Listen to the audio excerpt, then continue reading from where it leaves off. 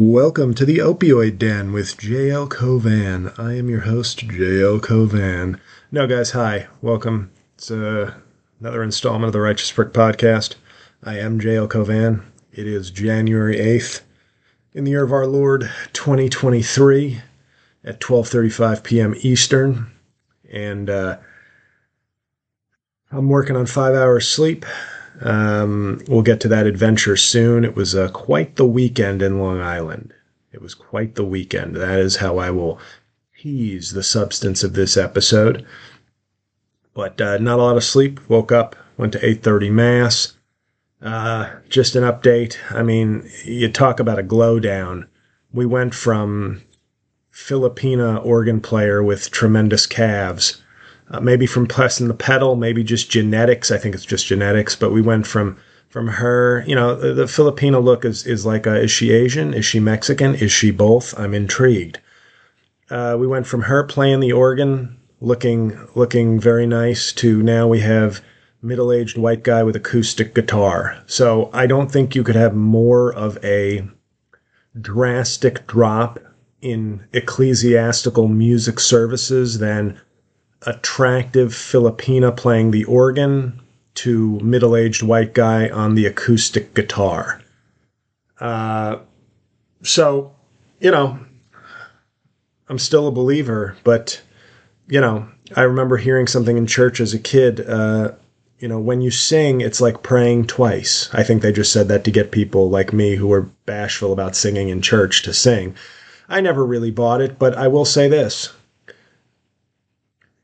When you're an attractive Filipina playing an organ, it makes me want to sing twice, even though I won't.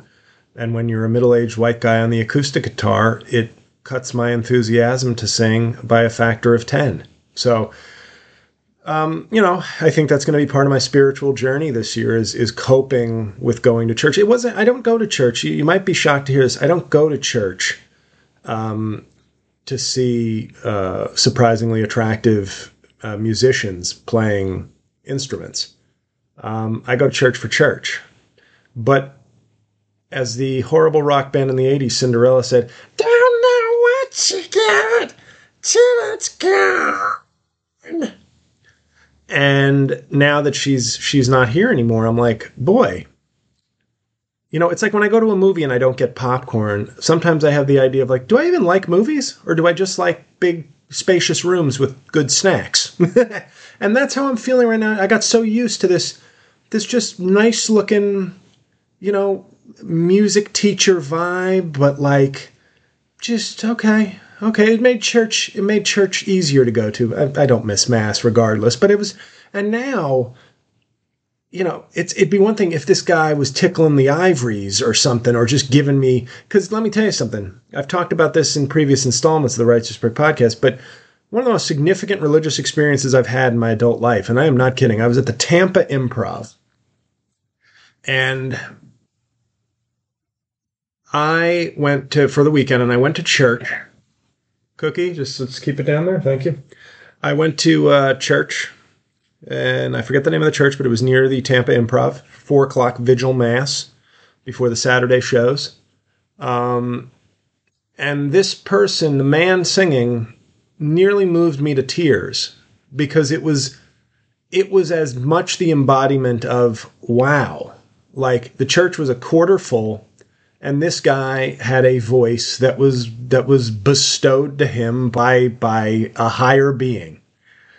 And the way he sang, I was just like, I went up to the priest after, when they shake hands, they're like, "Oh, thanks for coming." I was like, "Oh yeah, I'm visiting for the weekend." But boy, oh boy, was that some great singing. And I've told the story before, but I wanted to almost go up to the singer after and just go, that was like moving. And I didn't want to, this is how awkward it sort of is to feel like a Bible thumper or a holy roller. I didn't want to weird him out, which is a weird thing to say because it's like, well, we're both at church and you're singing, I'm receiving the Eucharist, you're singing in church, so you've got to have some sort of spiritual religious commitment here. And yet I was still just like, nah, I don't want to weird the dude out. But it was man, How Great Thou Art. I still remember that was the closing song, and it was like, it was the religious equivalent of me seeing Guns N' Roses for the first time in concert in 2016. I know that sounds ridiculous, but that's how, like, it was beautiful. It was like, it wasn't just good singing. It was like, wow, you are giving life to this experience with your talent. And I can't imagine there's any better feeling than that if you're singing in church. I mean, I'm sure it would be cool to have like $100 million in Grammys and platinum records, but if you're singing in church, is there any better calling? Is there any better thing than feeling like your music really moved people? So the point being, this isn't just gendered. If this guy showed up and was just playing the piano like Elton John, and belting out hymns, I'd be like, hell yeah, good job. But it's when you drop off from where we were to where we are now, it's going to take. What I'm asking my listeners is to pray for me. Basically, pray for me that I continue to go to church for church and not just in the hopes that there'll be like a good looking, like a sly, good looking organ player. That was what. Anyway, guys, that's Church Talk from jail. That is sponsored by Paper Thin Wafers. Paper Thin Wafers, providing the Eucharist to your local church for the last 300 years. Paper wafers. But that was church. And then so I'm running on 4 hours sleep today, but I just had some green tea and a bowl of Raisin Bran Crunch. I went for some Raisin Bran Crunch to stay regular rather than the walnuts. So if I'm a little off today, it's, you're not getting that big walnut energy. You're getting Raisin Bran Crunch energy. Speaking of food, I'm seeing The Whale tonight, so that will be reviewed on Making Podcasts Great Again Patreon for those of you who are crossover fans. I'll be reviewing The Whale and Megan. I'm seeing The Whale tonight, assuming my shoulder doesn't fall off because I was in tremendous pain this morning, which is not a good sign. When standing on stage in a sling for an hour is enough to like destroy your shoulder that's been surgically repaired. I'm going to have some choice words for my doctor on Tuesday because now we're into the territory of like, oh, there's some variation in how you recover to, I feel sort of full-blown deceived in terms of how I would feel because I'm going on 3 weeks after surgery and I'm feeling still a decent amount of pain. When I do nothing, when I literally sit on the couch and watch content and read, I feel not, I heal. I only need Tylenol. I only need Advil. I mean, I don't need anything super strong. But as soon as I walk for a half hour with a sling and then stand on a stage and stuff, the pain is atrocious. So we're not recovering the way. Maybe this is normal, but it was not what I was promised at all. So that's very frustrating. Cookie is progressing nicely, slowly but surely. I know that's who you really care about with her foot injury. But yeah, I'm in pain right now, to be honest, as I record this. There's really no comfortable place for me to be other than like sitting with a pillow under my arm. So I'm doing this for you guys because I care so much about my fans, all 19 of you. A lot of shows coming up, folks. And I need to impress this upon you. Not to sound desperate, but I'm desperate. Ow, fucking arm. God fucking damn it. This is really, I'm sorry to curse. I know this is a family show. But I can't, if I had been prepared for like a month-long recovery, there's also a chance I would have delayed the surgery, knowing that I had all these gigs. But I really was convinced I'd be out of a sling and able to just kind of walk. I fucking fuck. God, this hurts. I was in a position where I was like, okay, you know what? I just got to check the ego. If I can't lift weights, upper body weights for 6 months and I turn into a skinny, flabby bitch, so be it. That's the price I'm willing to pay. But I really wasn't signing on for like intense pain for a month. Like that was not what I was told. So this is really fucking annoying. Ow. So, that's your medical update, sponsored by Oxycodone. Oxycodone. It'll make you forget your troubles for a few hours. Oxycodone. So, shows coming up. A lot of them and all important.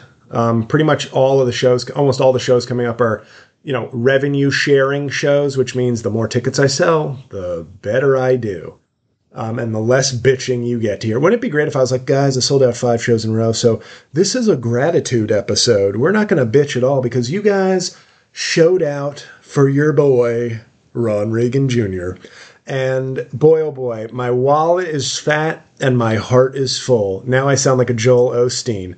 My wallet is fat, my heart is full. I love when my flock gives me money. Oh, you sound great tonight, everybody. But yeah, the show's coming up. Pittsburgh Improv. Big one. There's no Steeler game, so I can't blame light attendance on that this time. I had an okay attendance last time, enough, and I was good enough that they're giving me a second chance because there was a Steeler game, and I think the like manager really liked me, and it wasn't a bad night. And he said, "Hey, your people drink a lot," which was also very cool. That factors in. 100 people that buy 8 drinks a piece is like, it's pretty good. Let's bring back his alcoholic audience. But the point being, that's a big show, January 19th, Pittsburgh Improv, and we're formulating and fine tuning that new hour for March 31st and April 1st. So yeah. That's it. These are all big shows, both for my work and for my wallet. And I use the example again only because it makes me so sad. But I haven't gotten a reply email from the club in Utah, the chain in Utah, over in 6 months. Like I performed there in February. I gave it like 6 months. I had a great set. The manager spoke well of my skills, and the fans that showed up were killer fans, like real. Merch buying, I was getting into Ric Flair, sorry. Merch buying, glad handing, social media following, Patreon subscribing, sons of guns. But there were just not enough of them. And what are you going to do? Like the club is under no obligation to bring me back just because it's like for vibes or like, hey, you were good, we'll give you another chance. I haven't even gotten a reply to an email in the 6 months I've been trying. So for people who ask if I'm coming back to Utah, like, seems unlikely. The best thing I can just say is that don't let this happen in your city if you like my comedy. It's like I don't want to guilt trip, but that's the business. Like I said, I can demand and want a club to book me once, but if for whatever reason, if I don't sell tickets, that's the end of their sort of goodwill, and I understand that. So who knows when I'll be back in Utah? But for these cities, Pittsburgh, January 19th, and that's part of the improv chain. So obviously having a good show there might help me get shows elsewhere in the improv chain, whether it's Florida or Texas or things like that. So let's hope people show up and show out for Pittsburgh. And then in February, ow, God damn it, ow. February, when is it? God damn it. February 3rd. I'm sorry. I can't fucking move my calendar because my fucking, God damn. Yeah, February 3rd, Newark, New Jersey. February 7th. Oh. February 7th, Chicago Improv. Fucking Chicago. Edit. Chicago City Winery. Also, huge show. For real. Very big show for me. And then March 2nd, Montclair, New Jersey. March 3rd, City Winery in Boston. March 19th, Washington, D.C. Improv. March 24th, Philadelphia City Winery. March 25th, Catch a Rising Star back in Princeton. And then March 31st and April 1st, the special taping in New York. So ticket sales, for most things I don't think are going very well. So this is a call to action, obviously. And if not, if you can't make it or you don't give a shit, that's fine too.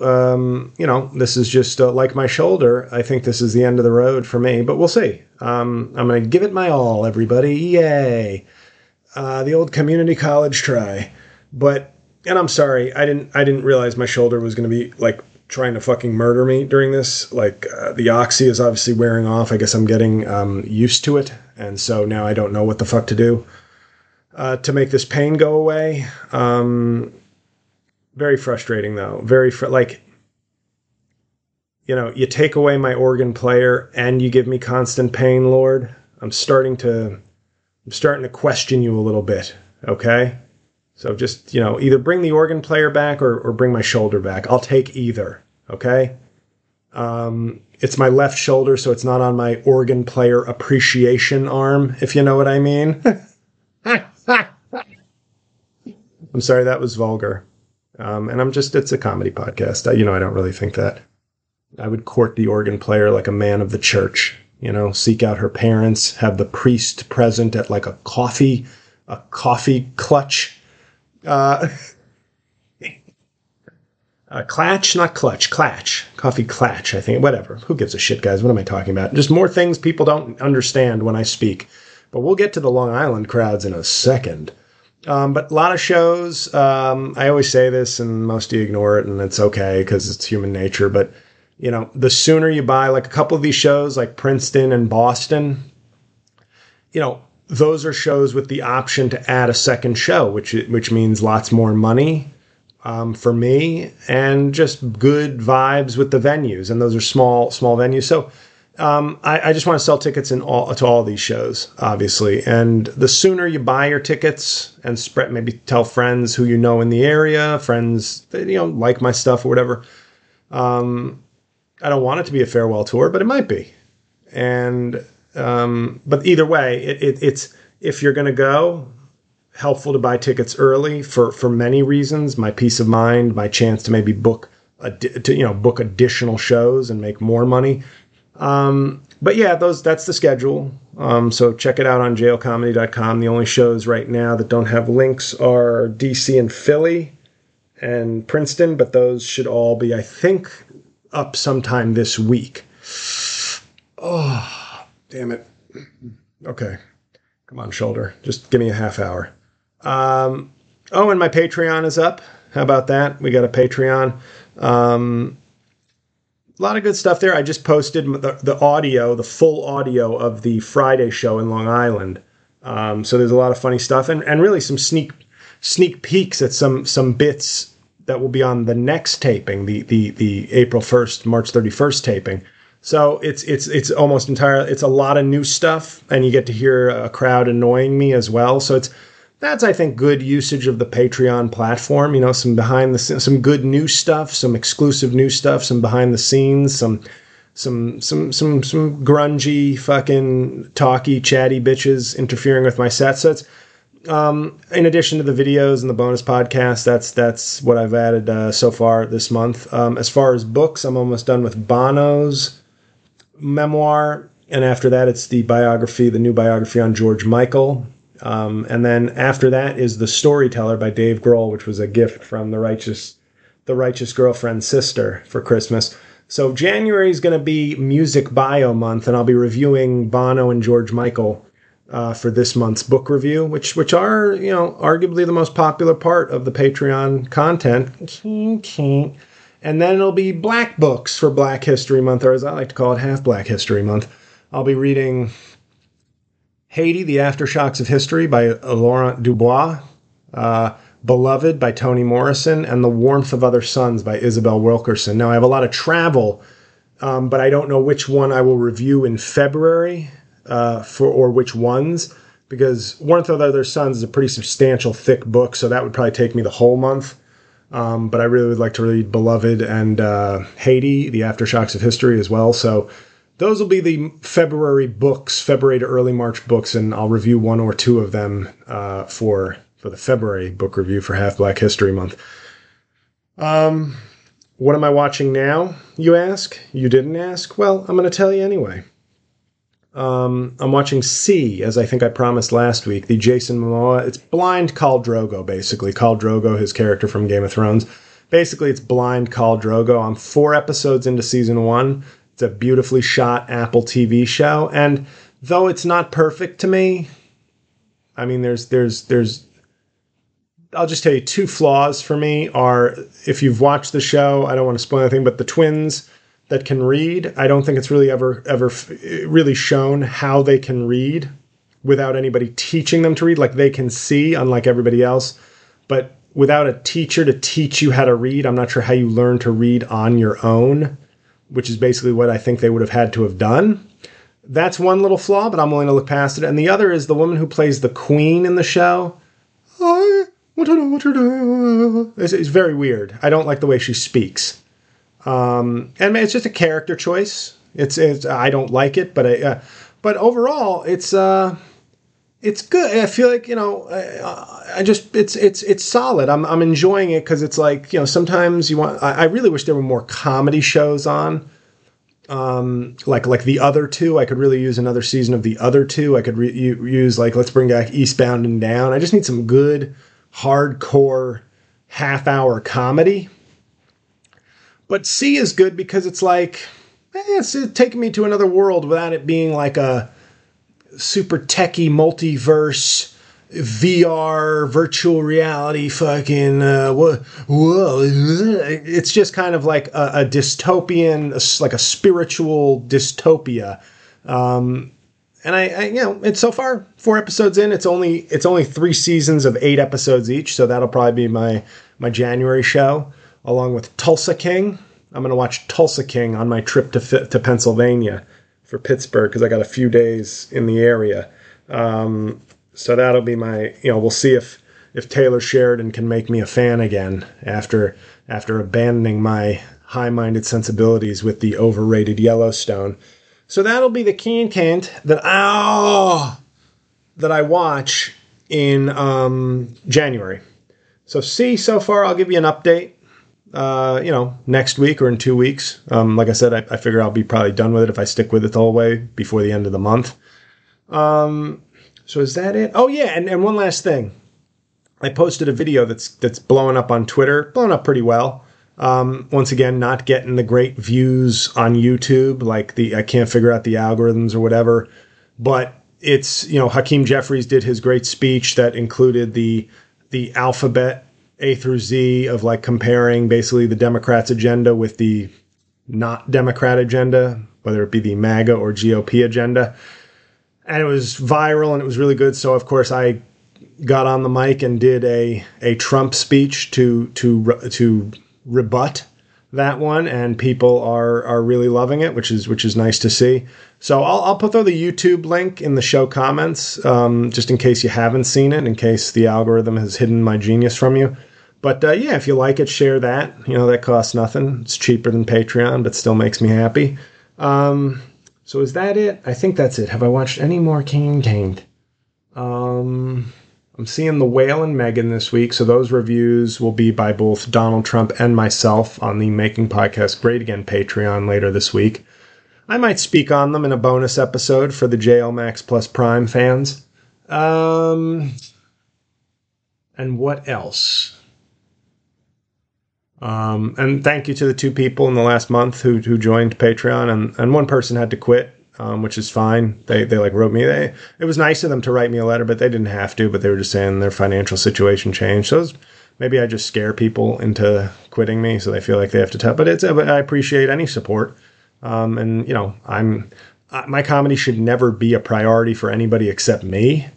So anything you can watch or share, or if you're able to contribute and join and get the bonus stuff, that's great. And obviously coming to see me live is the holy grail as far as I'm concerned. That's the most important thing if you have to ever choose where to spend your JL appropriations. Yeah, and well, we might as well just get into the gigs now. I think that's it. I think that's all I need to speak on. So I was booked this month at the Brokerage, a few months ago at the Brokerage in Belmore, Long Island.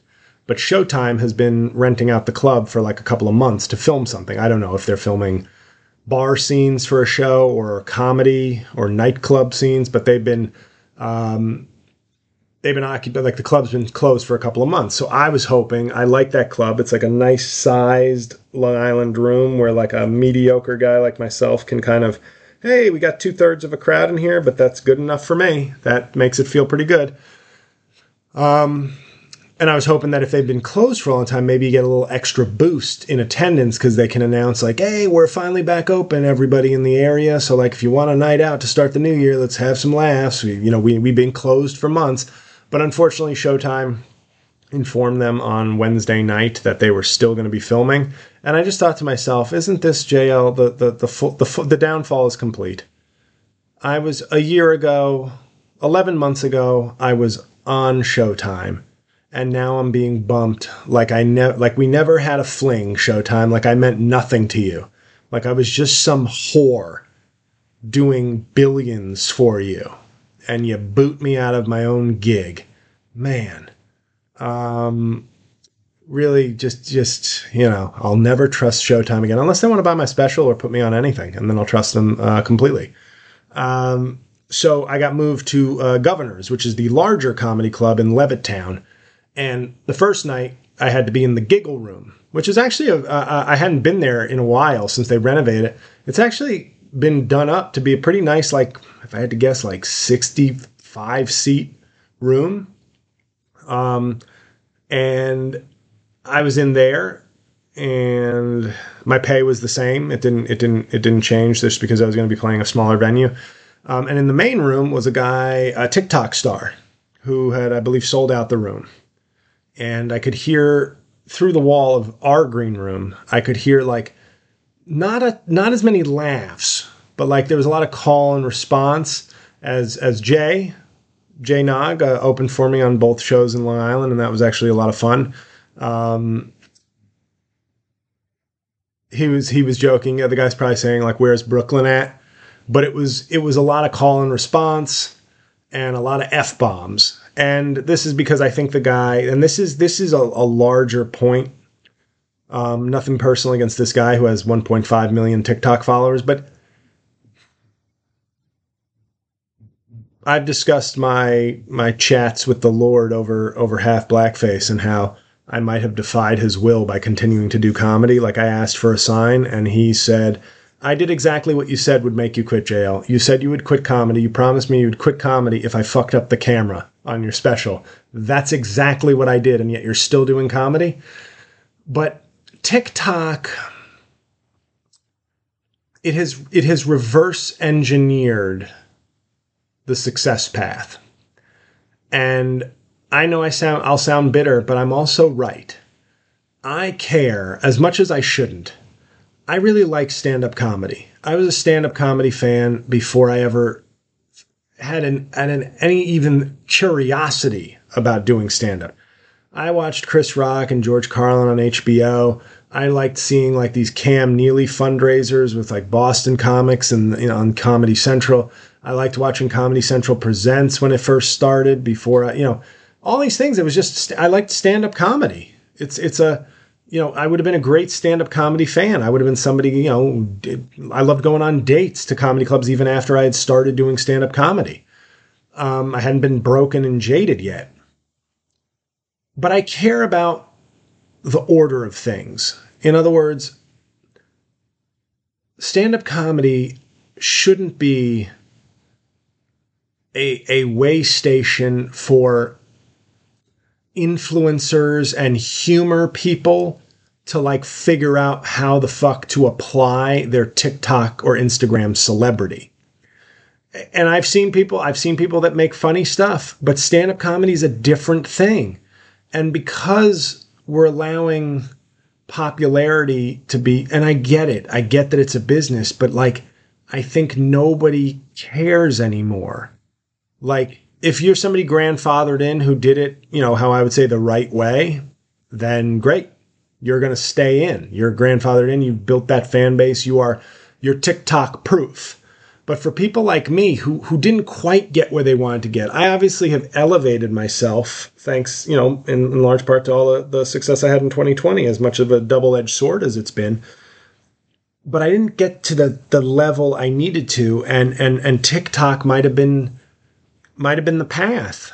Now, I wouldn't feel guilty if TikTok made me a star because I'd be like, well, it's taking somebody who's done all the work to become a good stand-up comedian and just giving me publicity, versus I tell hacky stories or funny stories. I shoot funny little sketches, or I do lazy sort of man on the street stuff, but it's made me super popular and I've hit the algorithm lottery.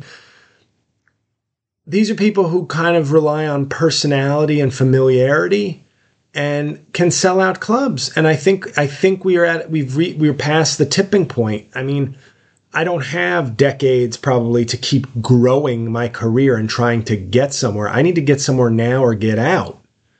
And I don't think that's going to happen. And when I see a guy who I can just hear, and I know, hey, if his fans like him, that's all that matters. But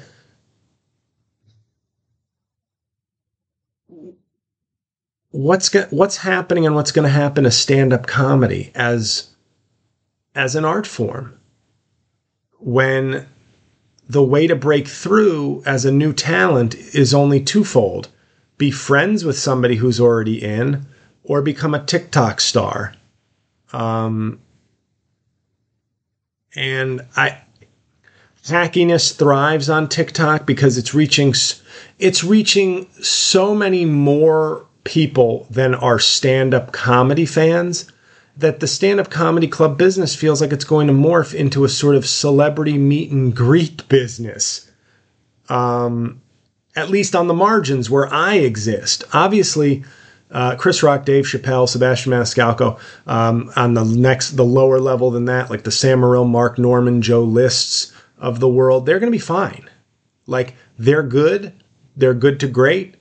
They're built in. They came up what I would call the right way. So they use these tools to keep growing their fan base or to keep their fan base engaged.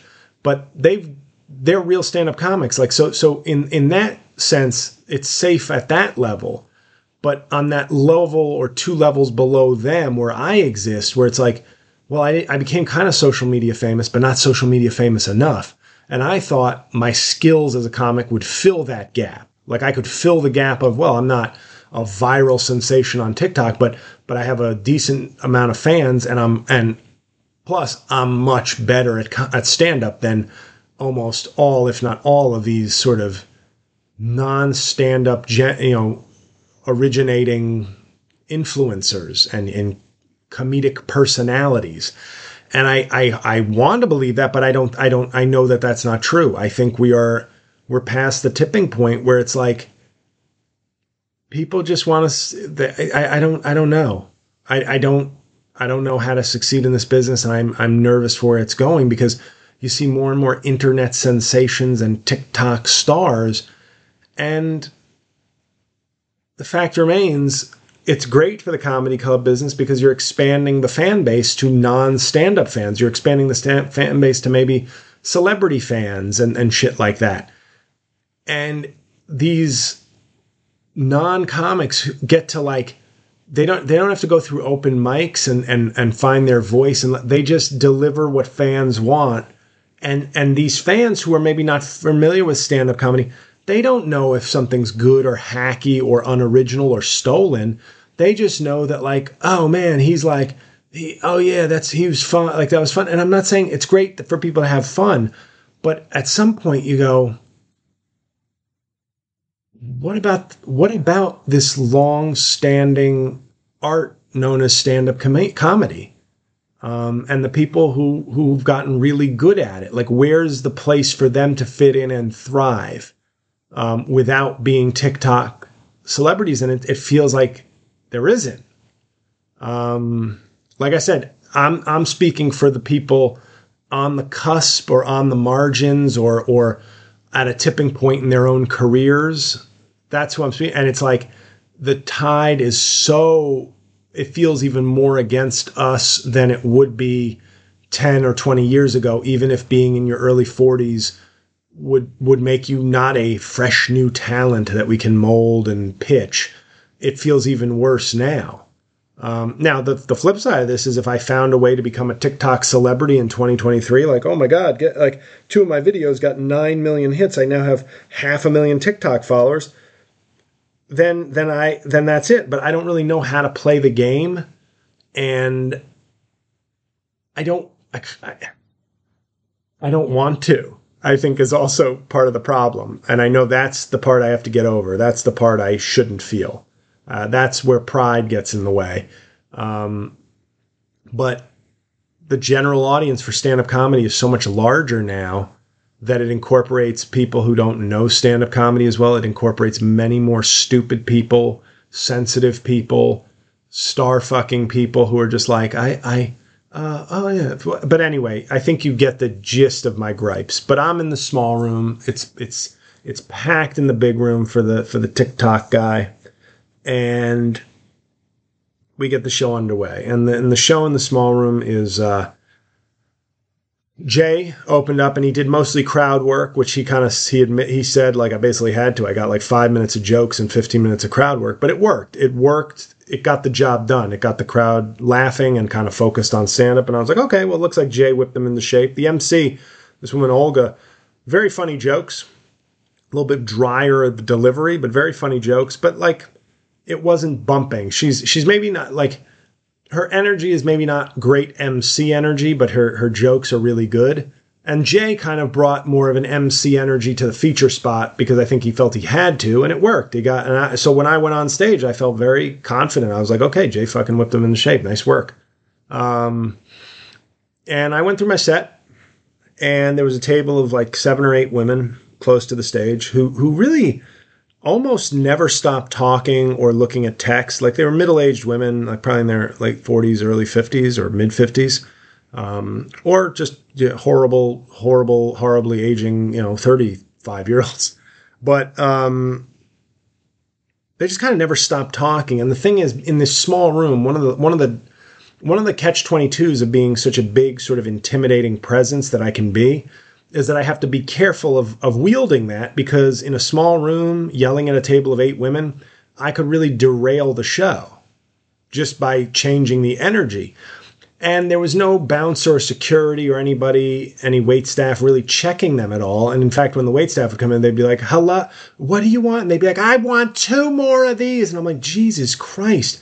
Like, I felt like a jazz trio in the corner as part of a cocktail hour of like, to these women. Like, they were just like, I might as well have been like, boom, boom, boom, boom, boom, boom, boom, boom, boom, boom, and instead of a live comedy show. So I made some sarcastic quips to them, but I didn't, because it's the small room, and because it felt like they didn't care that much about the small room. I didn't want to say to the waitstaff, like, can we get somebody to handle this? Because it was like, I had a friend from work who brought his crew out, and he was like, yeah, there were some bits like we really kind of couldn't hear because they just kept talking over everything, and it was really annoying. And I left the stage that night, and I like was convinced I really was done with comedy. Not like, oh man, I was like, I'm done. Like this ain't for me anymore. Like, everything about this night was so symbolic. I've got a mostly full tiny room with a table of people who couldn't care less. Like, they paid money either for their tickets or just for all their drinks and food, but they could care fucking less who's on stage, what I'm saying.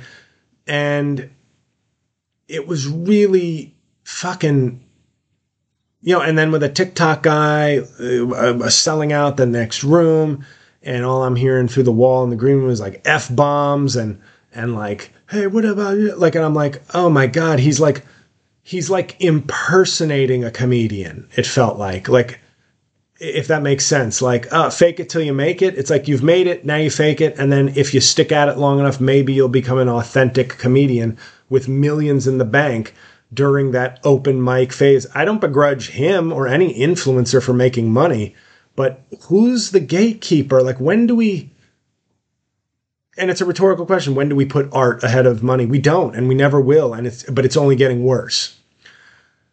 So it just felt very richly symbolic the whole night.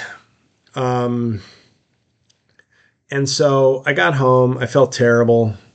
Am I forgetting? Oh, no. And I'm forgetting the part where I bought a homeless man a sandwich. So I get to Penn Station, get my train. Jay dropped me off in the city, took a little detour before going home, dropped me off in the city. So that saved me a lot. That saved me money and time. And we, so I'm looking for a snack because I got like a half hour before the train, and there's only a couple delis open at that hour in Penn Station in New York. So a homeless guy walks up to me, like younger than me, maybe not young, but like probably like 30s. He was like, hey man, can you buy me a sandwich, please? And I was like, yeah, fuck it. And I was like, maybe this will make me feel better. Because it was one of those things where I was just moping and feeling like shit. And then this homeless dude is like, can you buy me a sandwich? And I was like, yeah, what the fuck am I moping for? I mean, I have a good reason to mope for my professional reasons, but this guy, like, you know, and as we approached it, he like pointed to the deli he wanted to go to. So I was like, okay. And I was afraid, like, I thought he was like telling me what he wanted. He was like, I want a BLT. I was like, you tell him what you want. It's cool. But I thought he was going to approach me and be like, oh, can I just have $10? Because that's when I would be like, nah, man, I'll buy you food, but not like, even though I'm not trying to, if somebody needs drugs, honestly, at this point, I'm like, all right, man, you're fucking homeless. Like, I'm not trying to, I don't want you to die off or hurt yourself, but like, you know, I'm sitting here with a painful shoulder going, I wish I had my Axie. And you're fucking out in these streets homeless. Like, who am I to fucking stand in the way of like some temporary relief from that world? But I wasn't going to give him like, he asked for a sandwich. I'm like, I'll get you a sandwich. Yeah, let's get you a sandwich, fella. And so he walks up to the counter and he's like, a BLT, no tomato, extra bacon, very little mayo, and the little Latino guy behind the counter was like, he understood, but like the accent was throwing the guy off, and my homeless guy was getting like angry. And it was then that it dawned on me, nothing happened. There was no confrontation or anything, but it dawned on me. I was like watching somebody and I go, this is somebody who probably needs like, I mean, forget the fact that just being homeless in New York City and, you know, the dangers, the stresses, the depression, the vulnerability that comes from all that, that will make somebody loony on its own. But I looked the way he was interacting, and he almost seemed like a guy who might just have this slight anger problem or something. Like just because he was like, no, little mayo, extra bacon. But the guy that was saying mayo bacon, it was almost like if you're not listening closely, you could think he was saying like extra mayo, no bacon. But he was getting it. But he didn't get too tense. But the guy's order, he basically was like, I want a BLT with no tomato, extra bacon, cheddar cheese, and pickles instead of tomatoes. And he was very forceful about that order. And I was like, you mean you want a bacon grilled cheese? And I was like, is this you trying to scam them? Like, is a BLT cheaper than a bacon? I was like, well, thank you for trying to save money, but they weren't having it. So they charged me like $9.75 for the sandwich.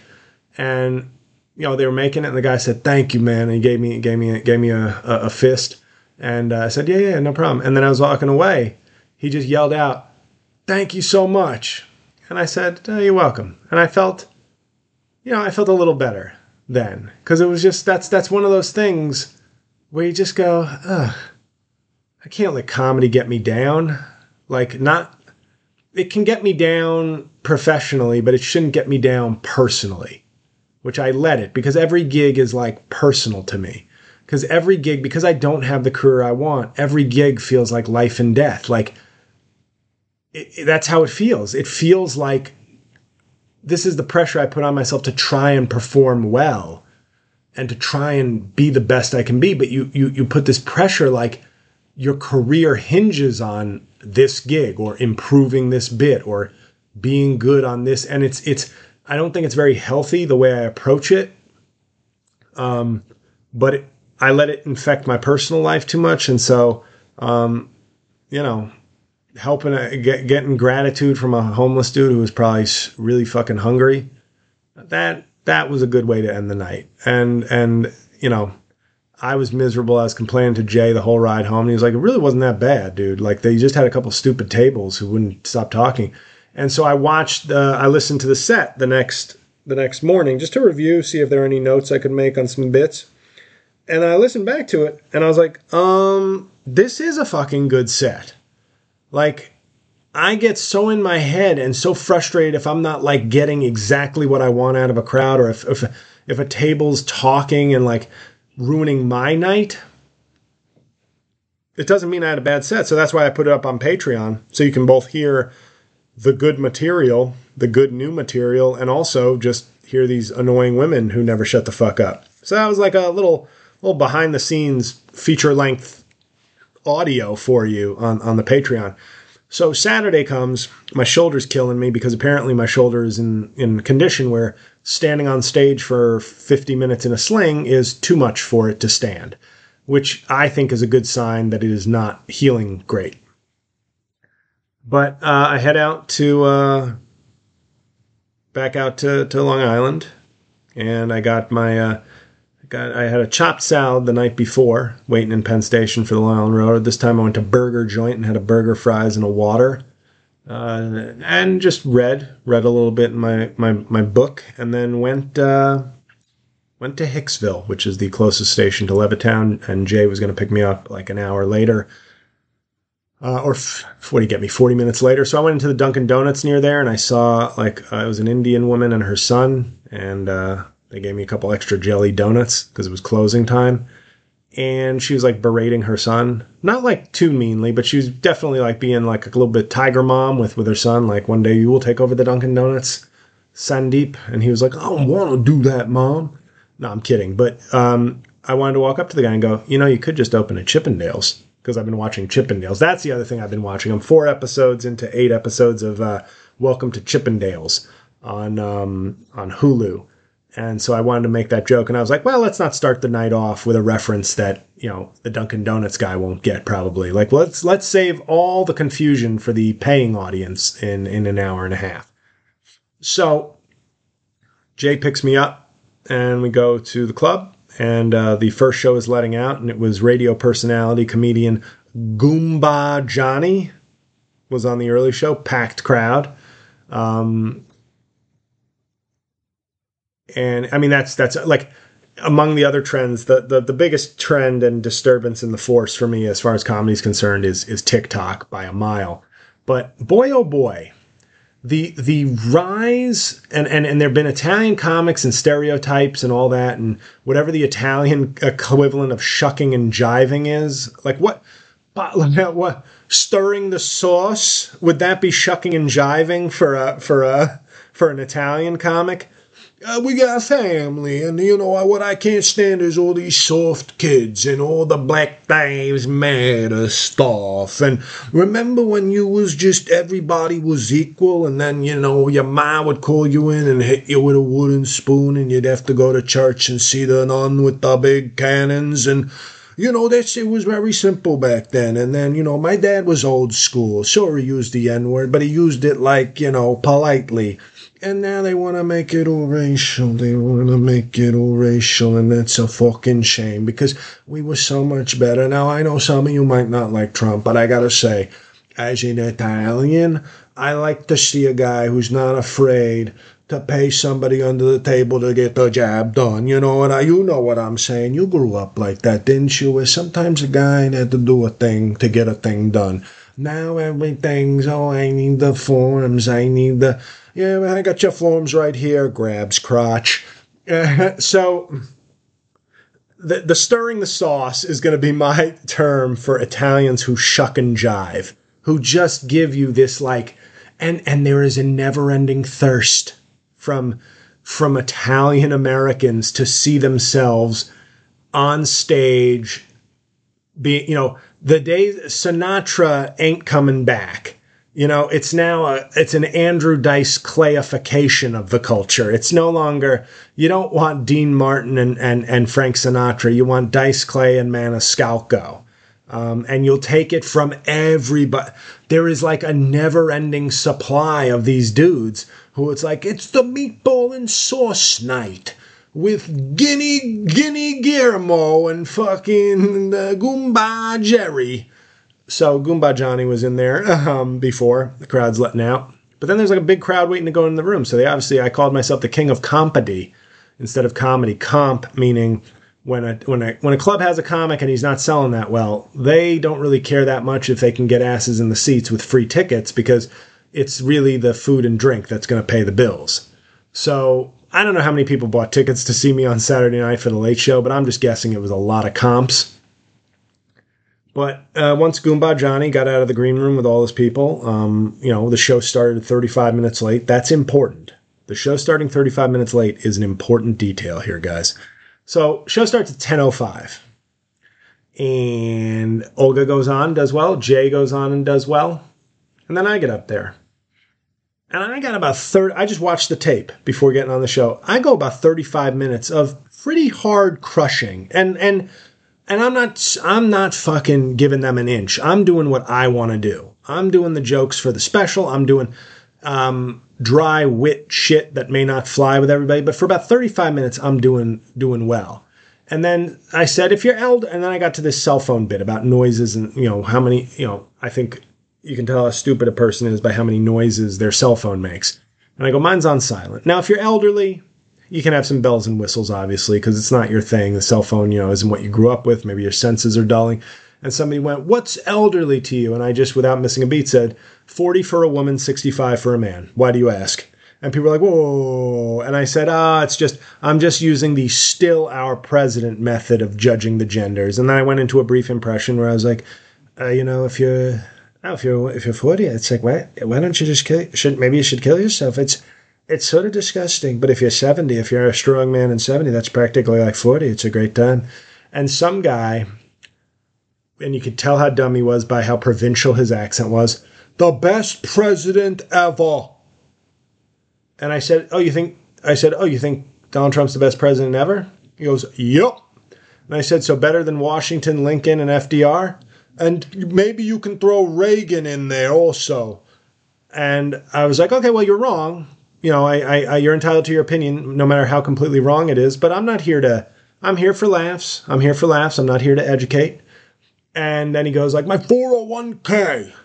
And I said, hey, my 401k took a hit too, man. I feel you. I'm just rich.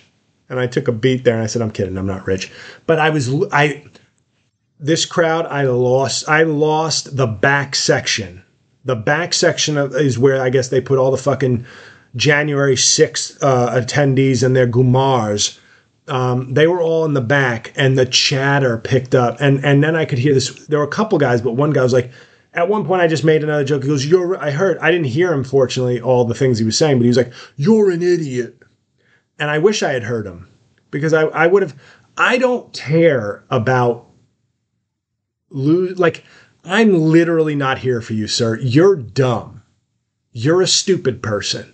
And I am working on a bit for the special called the Failing of White Fathers.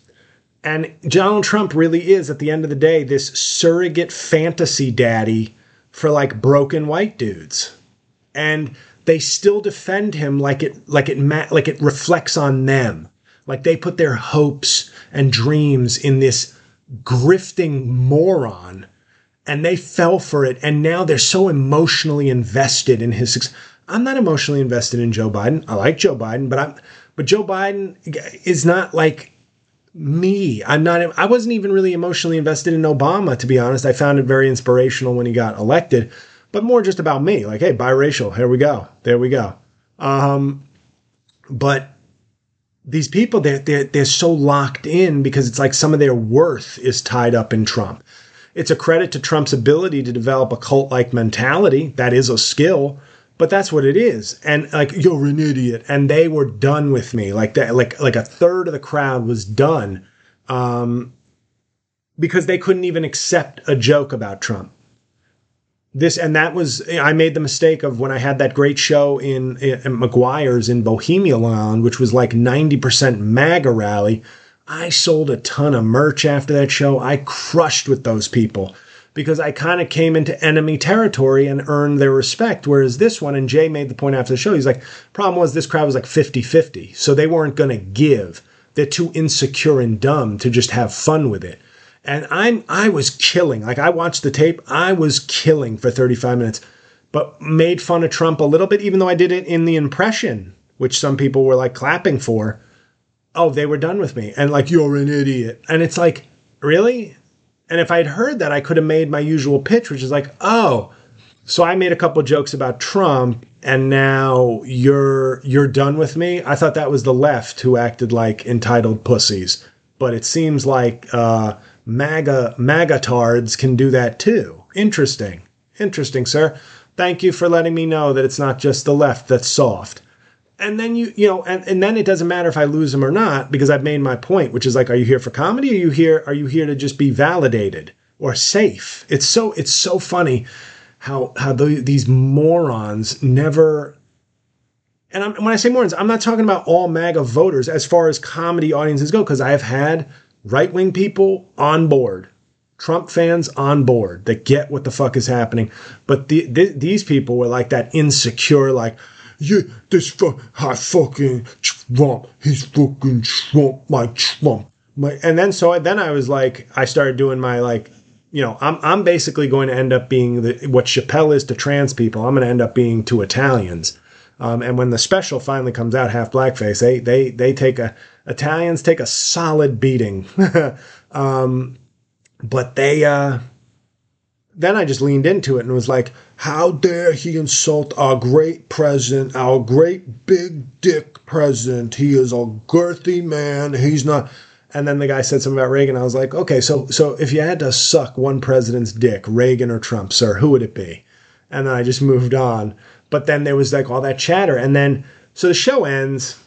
It went well, but the back tables and the show unfortunately went 35 minutes late. So that's a long time to be out when you were maybe thinking you'd be home at out at 11:10, you're getting out at 11:45. And a lot of the back tables walked. Some of them probably just bored or they're too late. And some were probably like, I don't like this guy anymore, which I just find so funny. It's so rich. These are the people who'll see no irony about like, so Dave Chappelle says trans people are fucking lying and shouldn't exist. And you see how the left gets so upset. They're such pussies. And then I make a joke about Trump. Just about him not liking older women was basically the joke.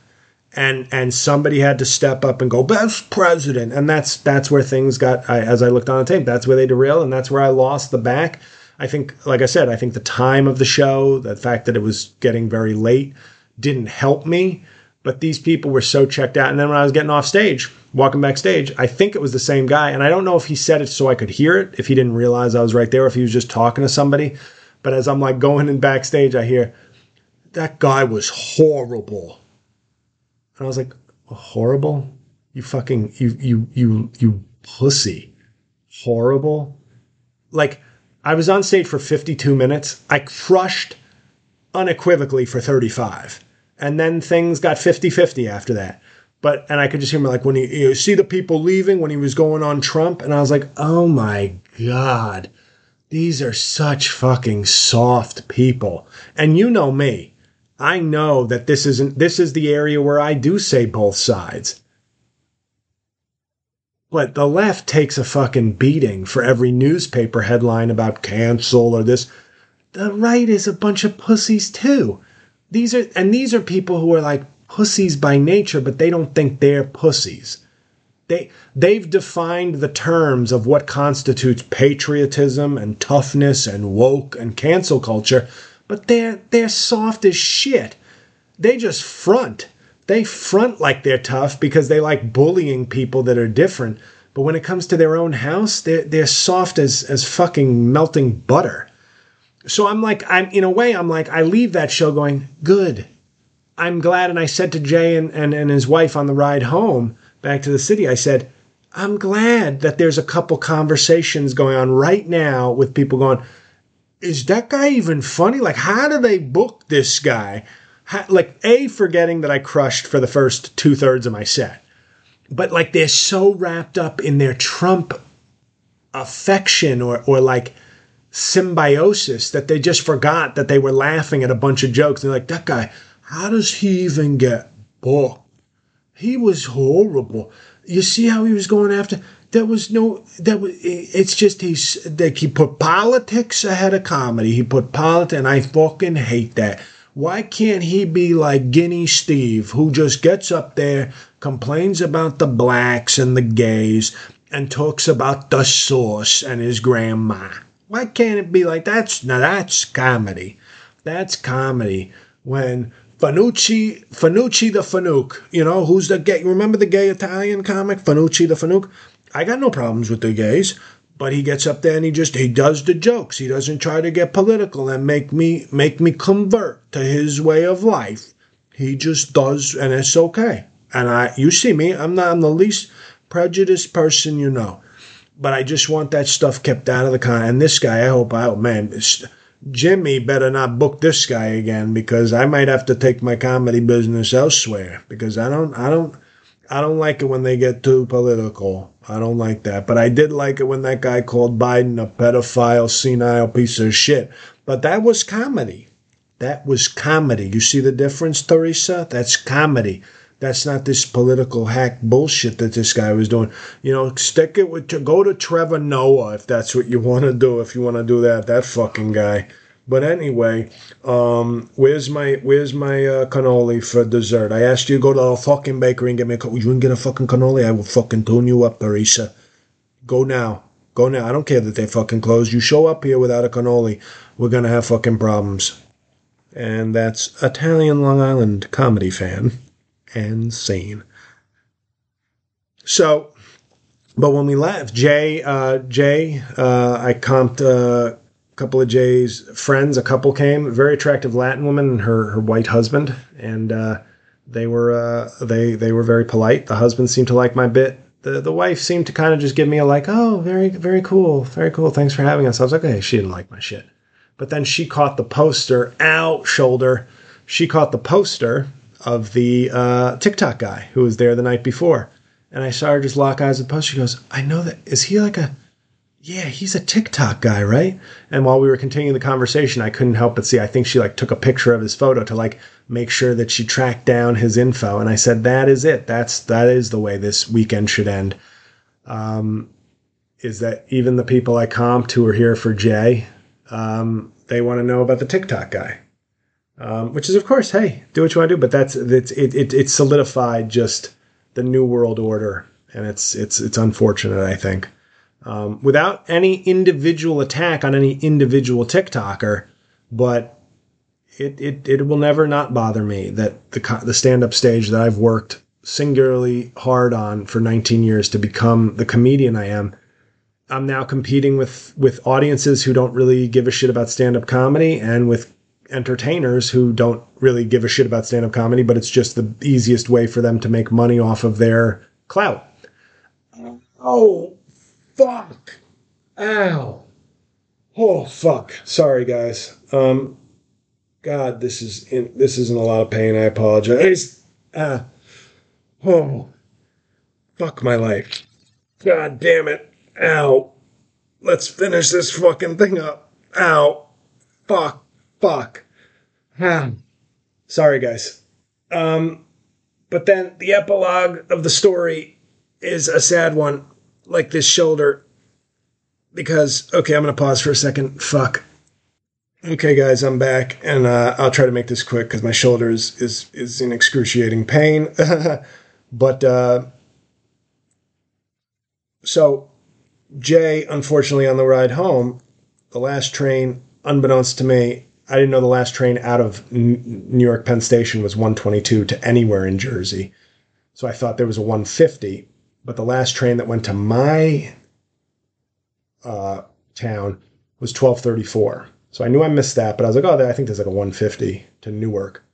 Well, the last train was 122. So Jay, unfortunately, didn't put in the detour. Didn't put in the detour on the GPS that he had the night before. So once we got to an area where I was like, I think we're in the fucking Bronx and I think we're going directly back to your house, he had to make a fast and furious move and get me back into the city. So we got back to the city at 1 instead of 12:30. So if you factor in, I'm only blaming Jay for half of that delay, but obviously the other half is the delay at the club. So I could have been, possibly making the last train to my town if there had been no wrong turns and no delay at the club. But I thought I had till 1:50. So I get to Penn Station. It's gated off. And I go, that's weird. I guess I'll walk to the Madison Square Garden side of the venue. At which point I saw 2 smaller rats run in front of me. I was like, oh, gross. Then I was in a pedestrian walkway where it's no no way out. And I saw a rat. When I say the size of a cat, I always thought people were bullshitting. I saw a rat the size of a fucking cat. And when I say a cat, I don't mean like a full-grown house cat. Like if any of you have like a small cat, but like a cat, okay, bigger than a squirrel, smaller than like a full-grown normal house cat, but a cat. I saw a rat the size of a fucking cat, basically ahead of me in this pedestrian walkway. So despite my shoulder and my sour mood and wondering how I was getting home, I hurdled the divider and crossed the street to avoid the cat rat. I get to Penn Station, Madison Square Garden, and a police officer stops me and goes, "Hey, sir, where are you headed?" And I go, "New Jersey." He goes, "Last New Jersey Transit was 1:22. I look at my watch, it's 1:31. So I go, "Okay, cool, thank you." And I then got a lift, ordered a lift back to the house, back to the apartment in Jersey for a spiffy $76. Just really had to contemplate life at that point. My shoulder was killing me like it is now, so you're getting a real authentic experience right now.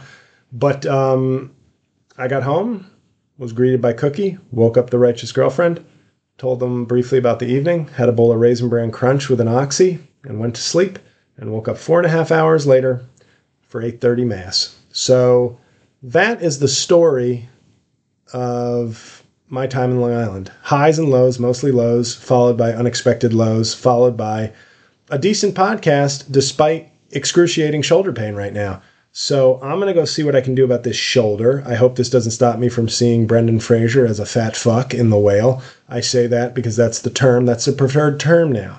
Because I saw online somebody was saying obese is a slur, and I was like, you know what? Somebody needs to like muzzle some of these left-wing people who want to make obese is not a slur. Fat fuck is a slur. If somebody says I'm obese or I think you're obese, that's not a slur. And I'm sorry, I will never whatever. I was making a joke there. That was probably mean, but you get that I was joking. But I will see The Whale hopefully tonight if my shoulder can take it. But I'm questioning that right now, as you can imagine, because sitting in a movie recliner with like a jacket cushioning my arm will actually be pretty much as comfortable as I'd be at home. But sitting in the podcast throne is very difficult. So. Not that I want to play on your sympathies, but guys, I'm in bad shape. So if you can make a live show, get those tickets. Tell your friends. Let's do this up. Let's get the JL Farewell Tour, the send off it deserves, with 2/3 full crowds instead of 1/3. And yeah, the Patreon I think is worth your money, even for a month. But maybe for continued support. So whatever you can do, and check out the video. Like I said, it was very funny. The Hakeem Jeffries rebuttal by Trump that was blown up on social. And now I'm going to go just take care of my shoulder. But have a great week, guys. Thank you, as always, for listening. Hope to see you at one of those shows coming up. I think that's it. So great, guys. Have a good week. See you next Tuesday.